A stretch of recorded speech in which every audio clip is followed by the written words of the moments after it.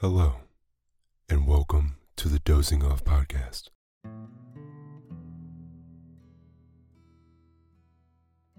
I'm your host and narrator, Lance Lewis.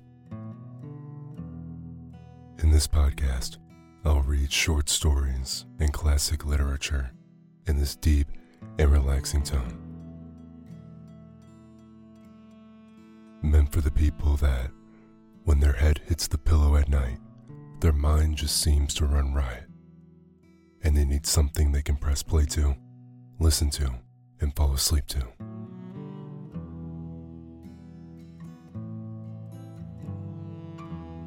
In tonight's episode, we'll be reading two classic fairy tales from Charles Perrault.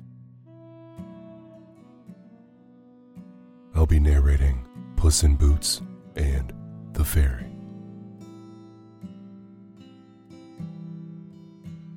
Last week I mentioned that I started an Instagram. This week, I actually started doing daily poetry on TikTok, so look that up at the Dozing Off Podcast as well.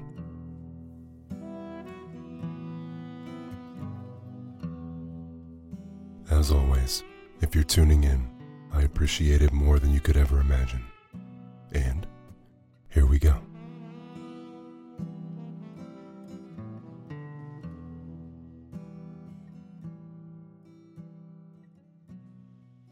Puss in Boots. There was a miller who left no more estate to the 3 sons he had than his mill, his ass, and his cat. The partition was soon made. Neither the scrivener nor attorney were sent for. They would soon have eaten up all the poor patrimony. The eldest had the mill, the second the ass, and the youngest nothing but the cat. The poor young fellow was quite comfortless at having so poor a lot. "My brothers," said he, "may get their living handsomely enough by joining their stocks together, but for my part, when I have eaten up my cat and made me a muff of his skin, I must die with hunger." The cat, who heard all this, but made as if he did not, said to him with a grave and serious air, "Do not thus afflict yourself, my good master. You have only to give me a bag, and get a pair of boots made for me, that I may scamper through the dirt and the brambles, and you shall see that you have not so bad a portion of me as you imagine." Though the cat's master did not build very much upon what he said, he had, however, often seen him play a great many cunning tricks to catch rats and mice, as when he used to hang by the heels or hide himself in the meal and make as if he were dead. So he did not altogether despair of his affording him some help in his miserable condition.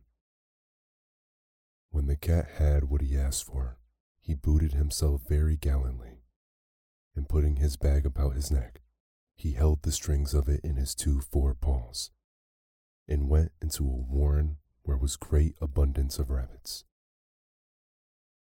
He put bran and sow thistle into his bag, and stretching himself out at length, as if he had been dead, he waited for some young rabbit, not yet acquainted with the deceits of the world, to come around and rummage his bag for what he had put into it.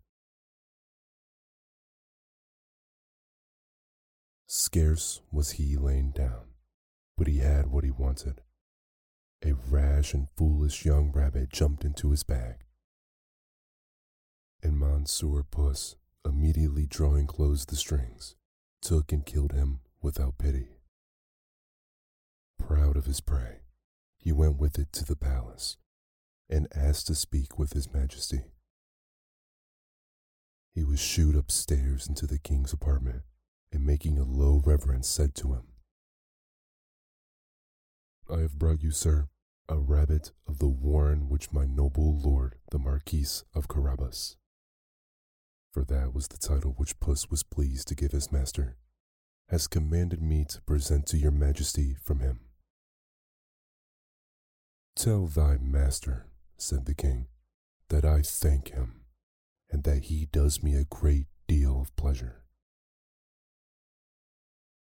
Another time he went and hid himself among some standing corn, holding still bags open. And when a brace of partridges ran into it, he drew the strings, and so caught them both. He went and made a present of these to the king, as he had done before of the rabbit which he took in the warren. The king in like manner received the partridges with great pleasure, and ordered him some money to drink. The cat continued for 2 or 3 months, thus to carry his majesty, from time to time, game of his master's taking.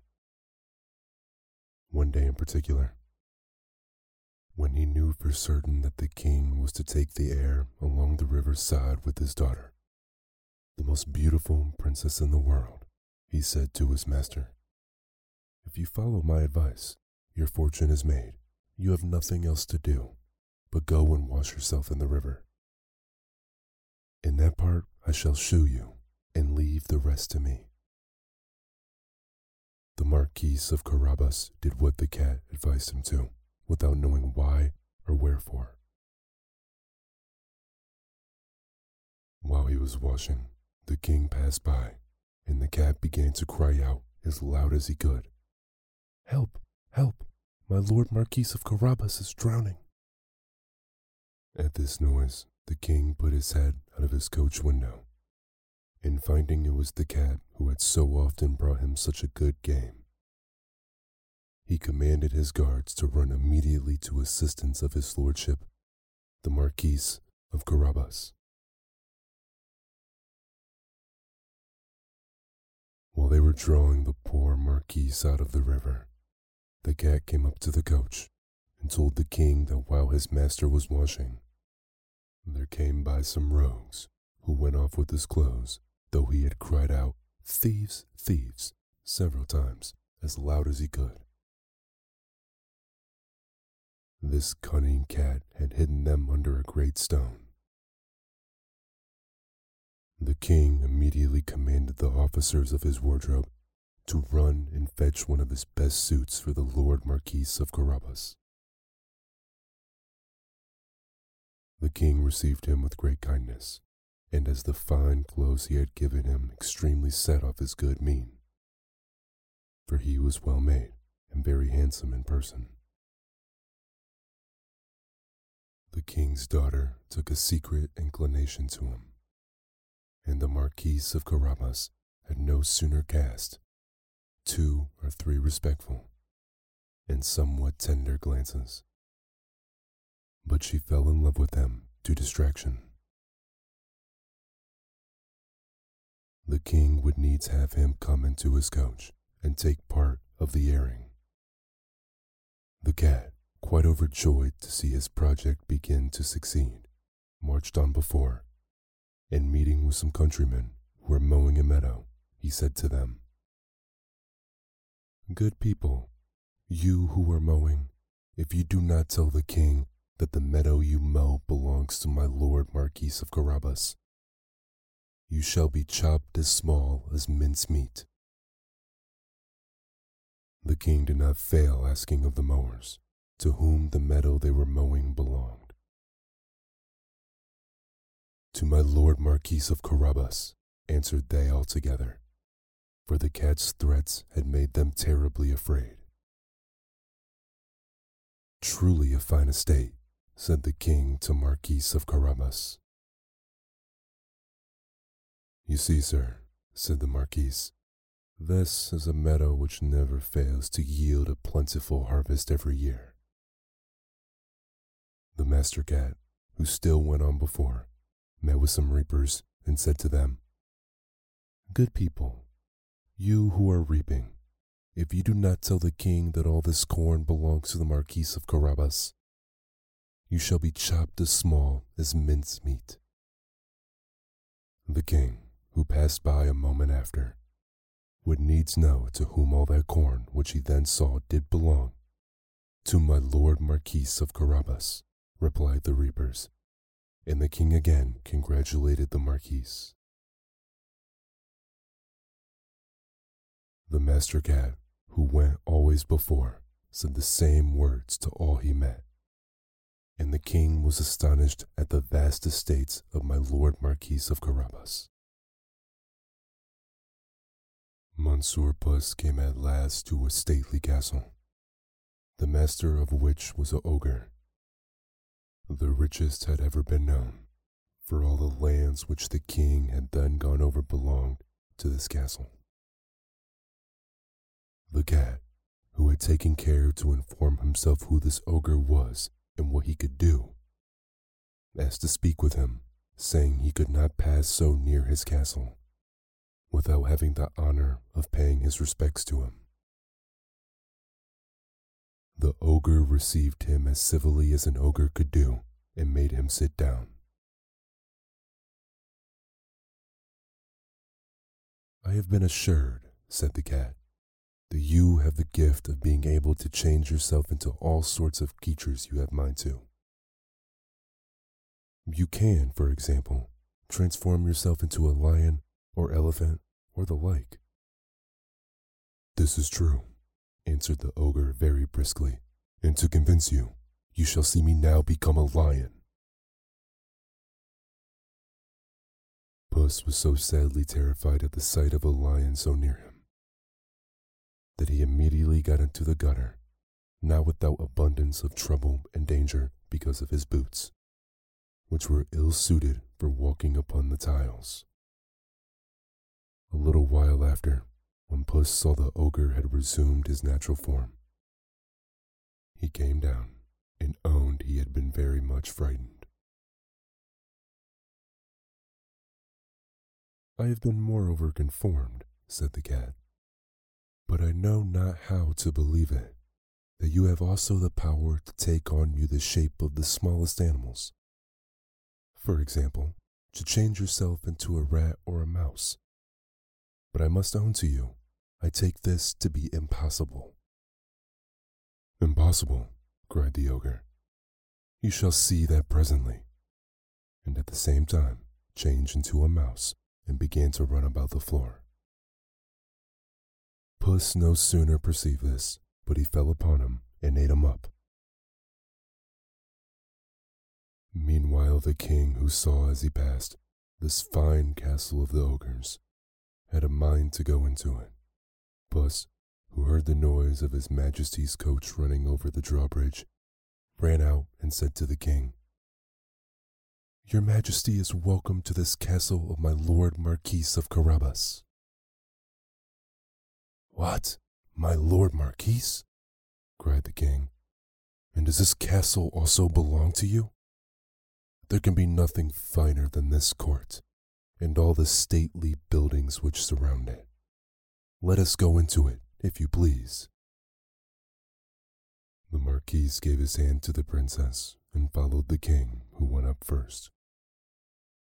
They passed into a spacious hall, where they found a magnificent coalition which the ogre had prepared for his friends, who were that very day to visit him, but dared not to enter knowing the king was there.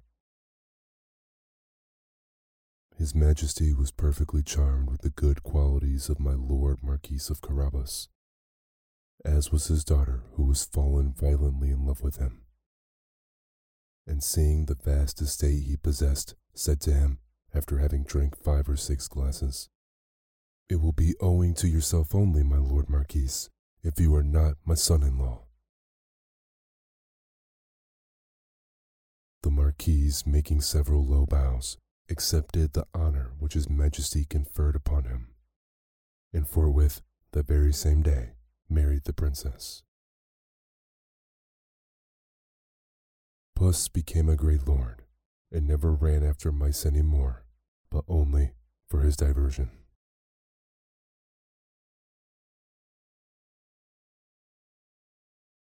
The Fairy.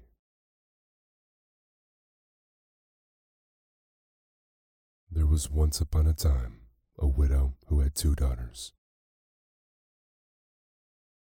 The eldest was so much like her in the face and humor that whoever looked upon the daughter saw the mother. They were both so disagreeable and so proud that there was no living with them. The youngest, who was the very picture of her father for courtesy and sweetness of temper, was withal one of the most beautiful girls ever seen.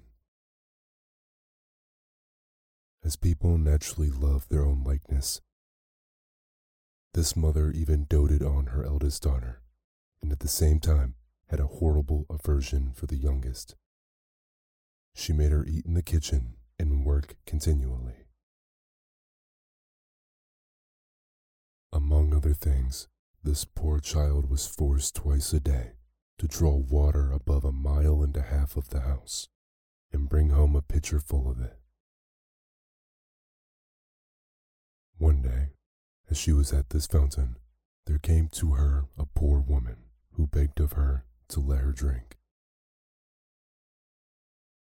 "Oh, with all my heart, goody," said this pretty maid, and rinsing immediately to the pitcher, she took up some water from the clearest place of the fountain and gave it to her, holding up the pitcher all the while that she might drink the easier. The good woman, having a drink, said to her, "You are so very pretty, my dear, so good and so mannerly, that I cannot help giving you a gift." For this was a fairy who had taken the form of a poor country woman, to see how far the civility and good manners of this pretty girl would go. "I will give you a gift," said the fairy, "that every word you speak there shall come out of your mouth either a flower or a jewel." When this pretty girl came home, her mother scolded at her for staying so long at the fountain. "I beg your pardon, mamma," said the poor girl, "for not making more haste." And in speaking these words, there came out of her mouth 2 roses, 2 pearls, and 2 diamonds. "What is this I see?" said her mother, quite astonished. "I think I see pearls and diamonds come out of the girl's mouth. How happens this, child?" This was the first time she ever called her child. The poor creature told her frankly all the matter, now without dropping out infinite numbers of diamonds. "In good faith," cried the mother, "I must send my child thither. Come hither, Fanny. Look what comes out thy sister's mouth when she speaks.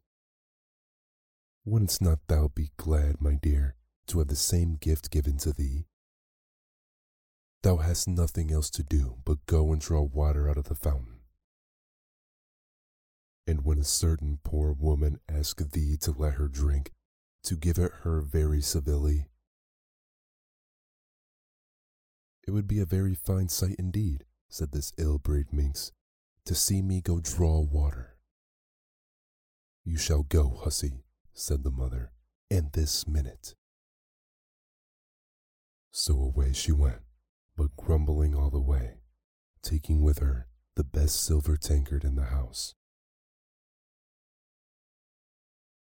She was no sooner at the fountain than she saw coming out of the wood a lady most gloriously dressed, who came up to her and asked to drink. This was, you must know, the very fairy who appeared to her sister, but had now taken the air and dress of a princess to see how far the girl's rudeness would go. "Am I come hither," said the proud, saucy slut, "to serve you with water, pray? I suppose the silver tankard was brought purely for your ladyship, was it? However, you may drink out of it if you have a fancy." "You are not over and above mannerly," answered the fairy, without putting herself in a passion. "Well then, since you have so little breeding and are so disobliging, I give you for gift that at every word you speak there shall come out of your mouth a snake or a toad." So soon as her mother saw her coming, she cried out, "Well, daughter?" "Well, mother?"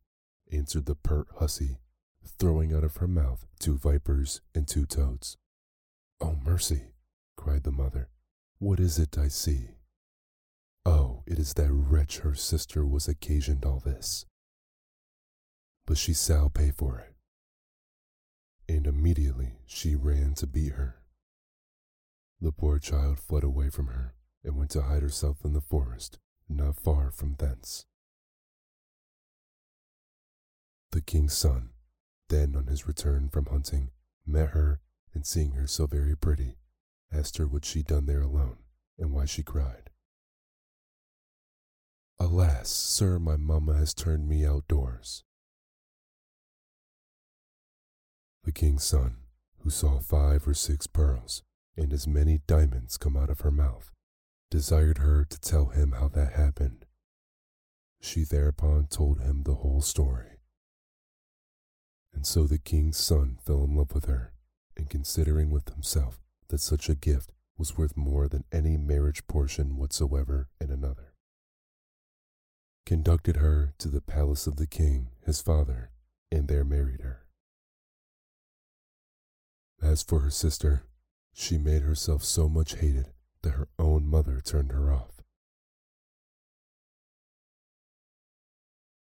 And the miserable wretch, having wandered about a good while without finding anybody to take her in, went to a corner in the wood and there died.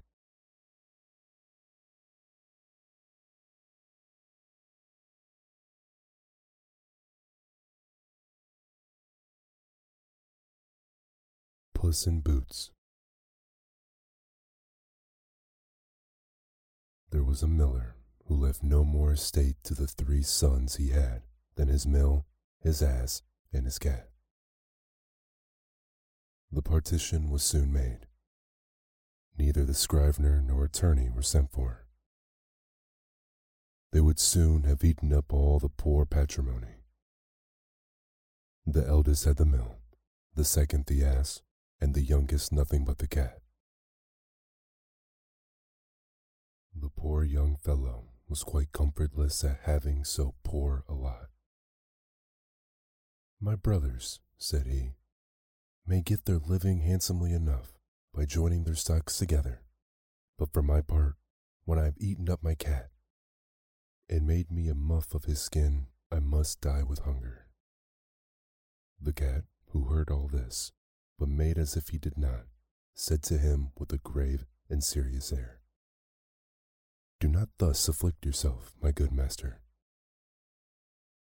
You have only to give me a bag, and get a pair of boots made for me, that I may scamper through the dirt and the brambles, and you shall see that you have not so bad a portion of me as you imagine."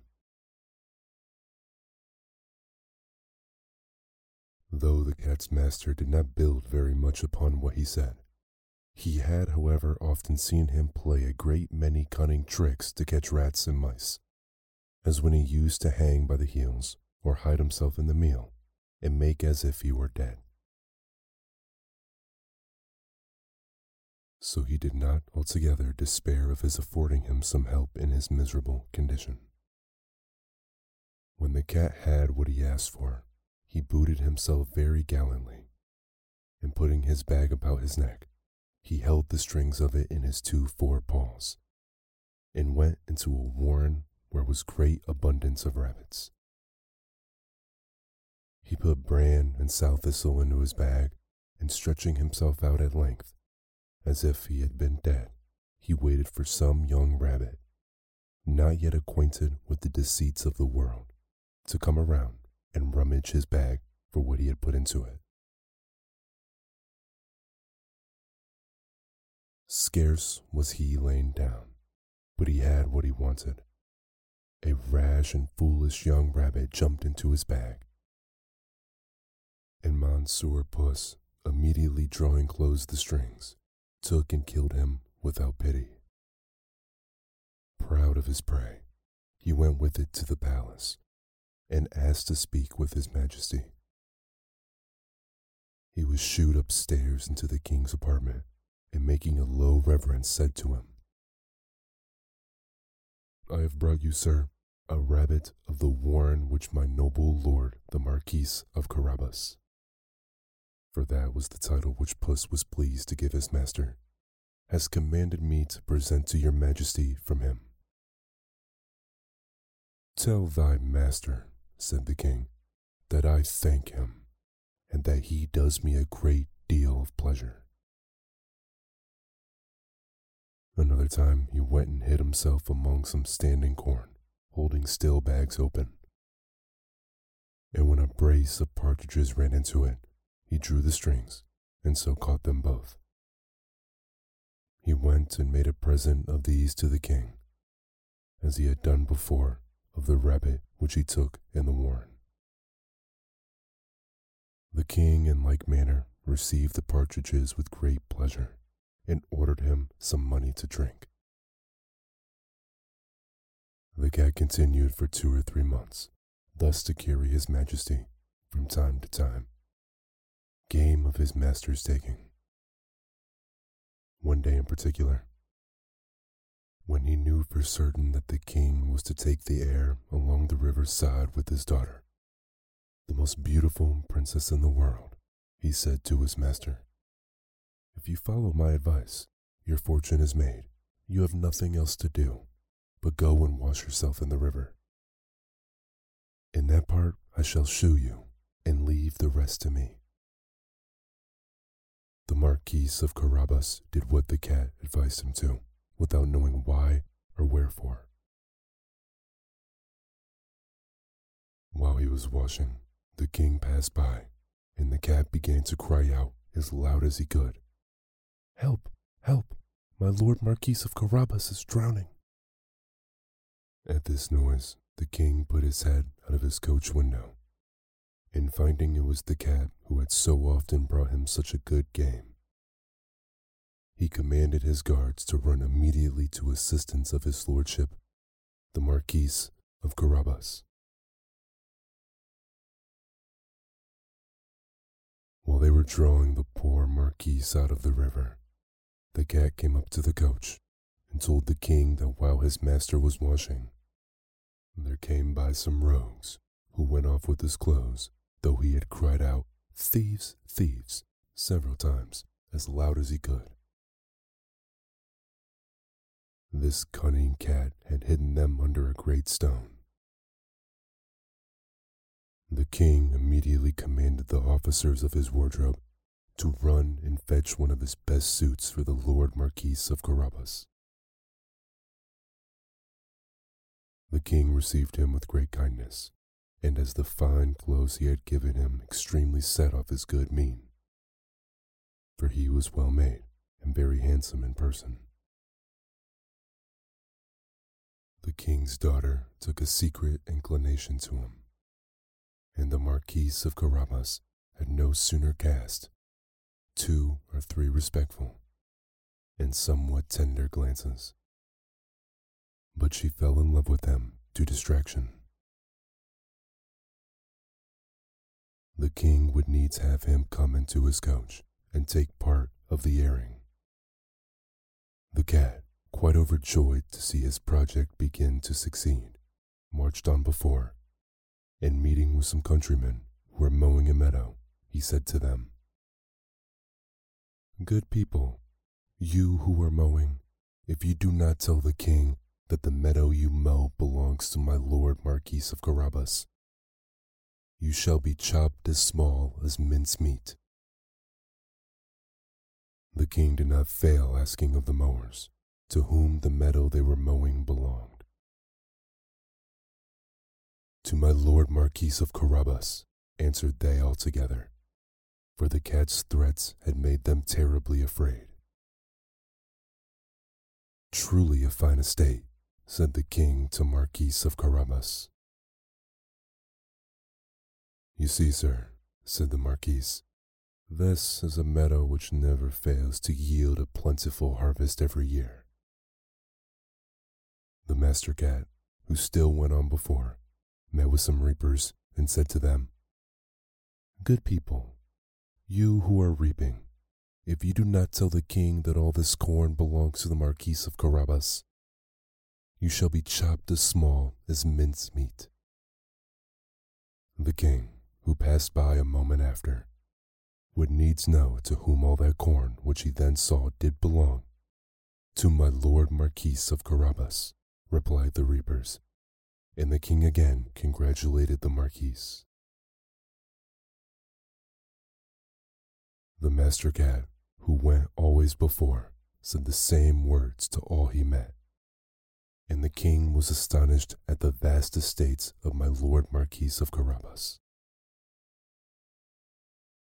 Monsieur Puss came at last to a stately castle, the master of which was an ogre, the richest had ever been known, for all the lands which the king had then gone over belonged to this castle. The cat, who had taken care to inform himself who this ogre was and what he could do, asked to speak with him, saying he could not pass so near his castle without having the honor of paying his respects to him. The ogre received him as civilly as an ogre could do and made him sit down. I have been assured, said the cat, that you have the gift of being able to change yourself into all sorts of creatures you have mind to. You can, for example, transform yourself into a lion or elephant or the like. This is true, answered the ogre very briskly, and to convince you, you shall see me now become a lion. Puss was so sadly terrified at the sight of a lion so near him that he immediately got into the gutter, not without abundance of trouble and danger because of his boots, which were ill-suited for walking upon the tiles. A little while after, when Puss saw the ogre had resumed his natural form, he came down and owned he had been very much frightened. I have been moreover conformed, said the cat, but I know not how to believe it, that you have also the power to take on you the shape of the smallest animals. For example, to change yourself into a rat or a mouse. But I must own to you, I take this to be impossible. Impossible, cried the ogre. You shall see that presently. And at the same time, changed into a mouse and began to run about the floor. Puss no sooner perceived this, but he fell upon him and ate him up. Meanwhile the king, who saw as he passed this fine castle of the ogres, had a mind to go into it. Puss, who heard the noise of his majesty's coach running over the drawbridge, ran out and said to the king, Your Majesty is welcome to this castle of my lord Marquis of Carabas. What? My lord Marquis? Cried the king. And does this castle also belong to you? There can be nothing finer than this court, and all the stately buildings which surround it. Let us go into it, if you please. The Marquis gave his hand to the princess and followed the king, who went up first. They passed into a spacious hall, where they found a magnificent coalition which the ogre had prepared for his friends, who were that very day to visit him, but dared not to enter knowing the king was there. His Majesty was perfectly charmed with the good qualities of my lord Marquis of Carabas, as was his daughter, who was fallen violently in love with him, and seeing the vast estate he possessed, said to him, after having drank 5 or 6 glasses, It will be owing to yourself only, my lord Marquis, if you are not my son-in-law. The Marquis, making several low bows, accepted the honor which his Majesty conferred upon him, and forthwith, that very same day, married the princess. Puss became a great lord, and never ran after mice any more, but only for his diversion.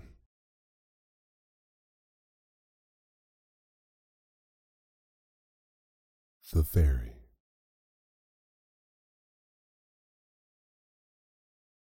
There was once upon a time a widow who had 2 daughters. The eldest was so much like her in the face and humor that whoever looked upon the daughter saw the mother. They were both so disagreeable and so proud that there was no living with them. The youngest, who was the very picture of her father for courtesy and sweetness of temper, was withal one of the most beautiful girls ever seen. As people naturally love their own likeness, this mother even doted on her eldest daughter, and at the same time had a horrible aversion for the youngest. She made her eat in the kitchen and work continually. Among other things, this poor child was forced twice a day to draw water above 1.5 miles of the house and bring home a pitcher full of it. One day, as she was at this fountain, there came to her a poor woman who begged of her to let her drink. "Oh, with all my heart, goody," said this pretty maid, and rinsing immediately to the pitcher, she took up some water from the clearest place of the fountain and gave it to her, holding up the pitcher all the while that she might drink the easier. The good woman, having a drink, said to her, "You are so very pretty, my dear, so good and so mannerly, that I cannot help giving you a gift." For this was a fairy who had taken the form of a poor country woman. To see how far the civility and good manners of this pretty girl would go. "I will give you a gift," said the fairy, "that every word you speak there shall come out of your mouth either a flower or a jewel." When this pretty girl came home, her mother scolded at her for staying so long at the fountain. "I beg your pardon, mamma," said the poor girl, "for not making more haste." And in speaking these words, there came out of her mouth 2 roses, 2 pearls, and 2 diamonds. "What is this I see?" said her mother, quite astonished. "I think I see pearls and diamonds come out of the girl's mouth. How happens this, child?" This was the first time she ever called her child. The poor creature told her frankly all the matter, now without dropping out infinite numbers of diamonds. "In good faith," cried the mother, "I must send my child thither. Come hither, Fanny. Look what comes out thy sister's mouth when she speaks. Wouldn't not thou be glad, my dear, to have the same gift given to thee? Thou hast nothing else to do but go and draw water out of the fountain. And when a certain poor woman asks thee to let her drink, to give it her very civilly. It would be a very fine sight indeed," said this ill-bred minx, "to see me go draw water." "You shall go, hussy," said the mother, "and this minute." So away she went, but grumbling all the way, taking with her the best silver tankard in the house. She was no sooner at the fountain than she saw coming out of the wood a lady most gloriously dressed, who came up to her and asked to drink. This was, you must know, the very fairy who appeared to her sister, but had now taken the air and dress of a princess to see how far the girl's rudeness would go. "Am I come hither," said the proud, saucy slut, "to serve you with water, pray?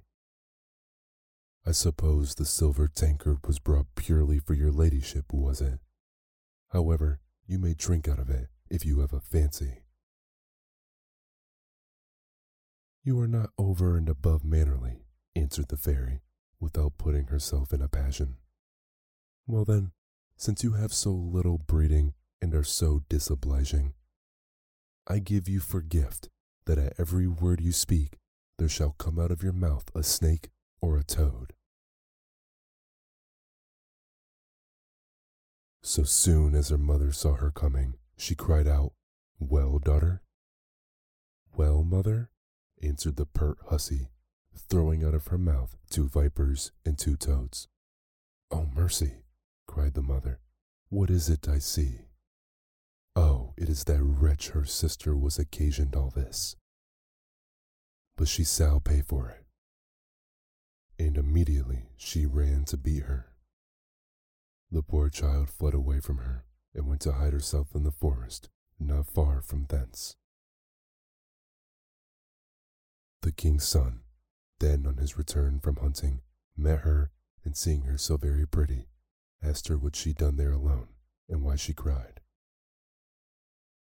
"Alas, sir, my mamma has turned me outdoors." The king's son, who saw 5 or 6 pearls and as many diamonds come out of her mouth, desired her to tell him how that happened. She thereupon told him the whole story. And so the king's son fell in love with her, and considering with himself that such a gift was worth more than any marriage portion whatsoever in another, conducted her to the palace of the king, his father, and there married her. As for her sister, she made herself so much hated that her own mother turned her off. And the miserable wretch, having wandered about a good while without finding anybody to take her in, went to a corner in the wood and there died.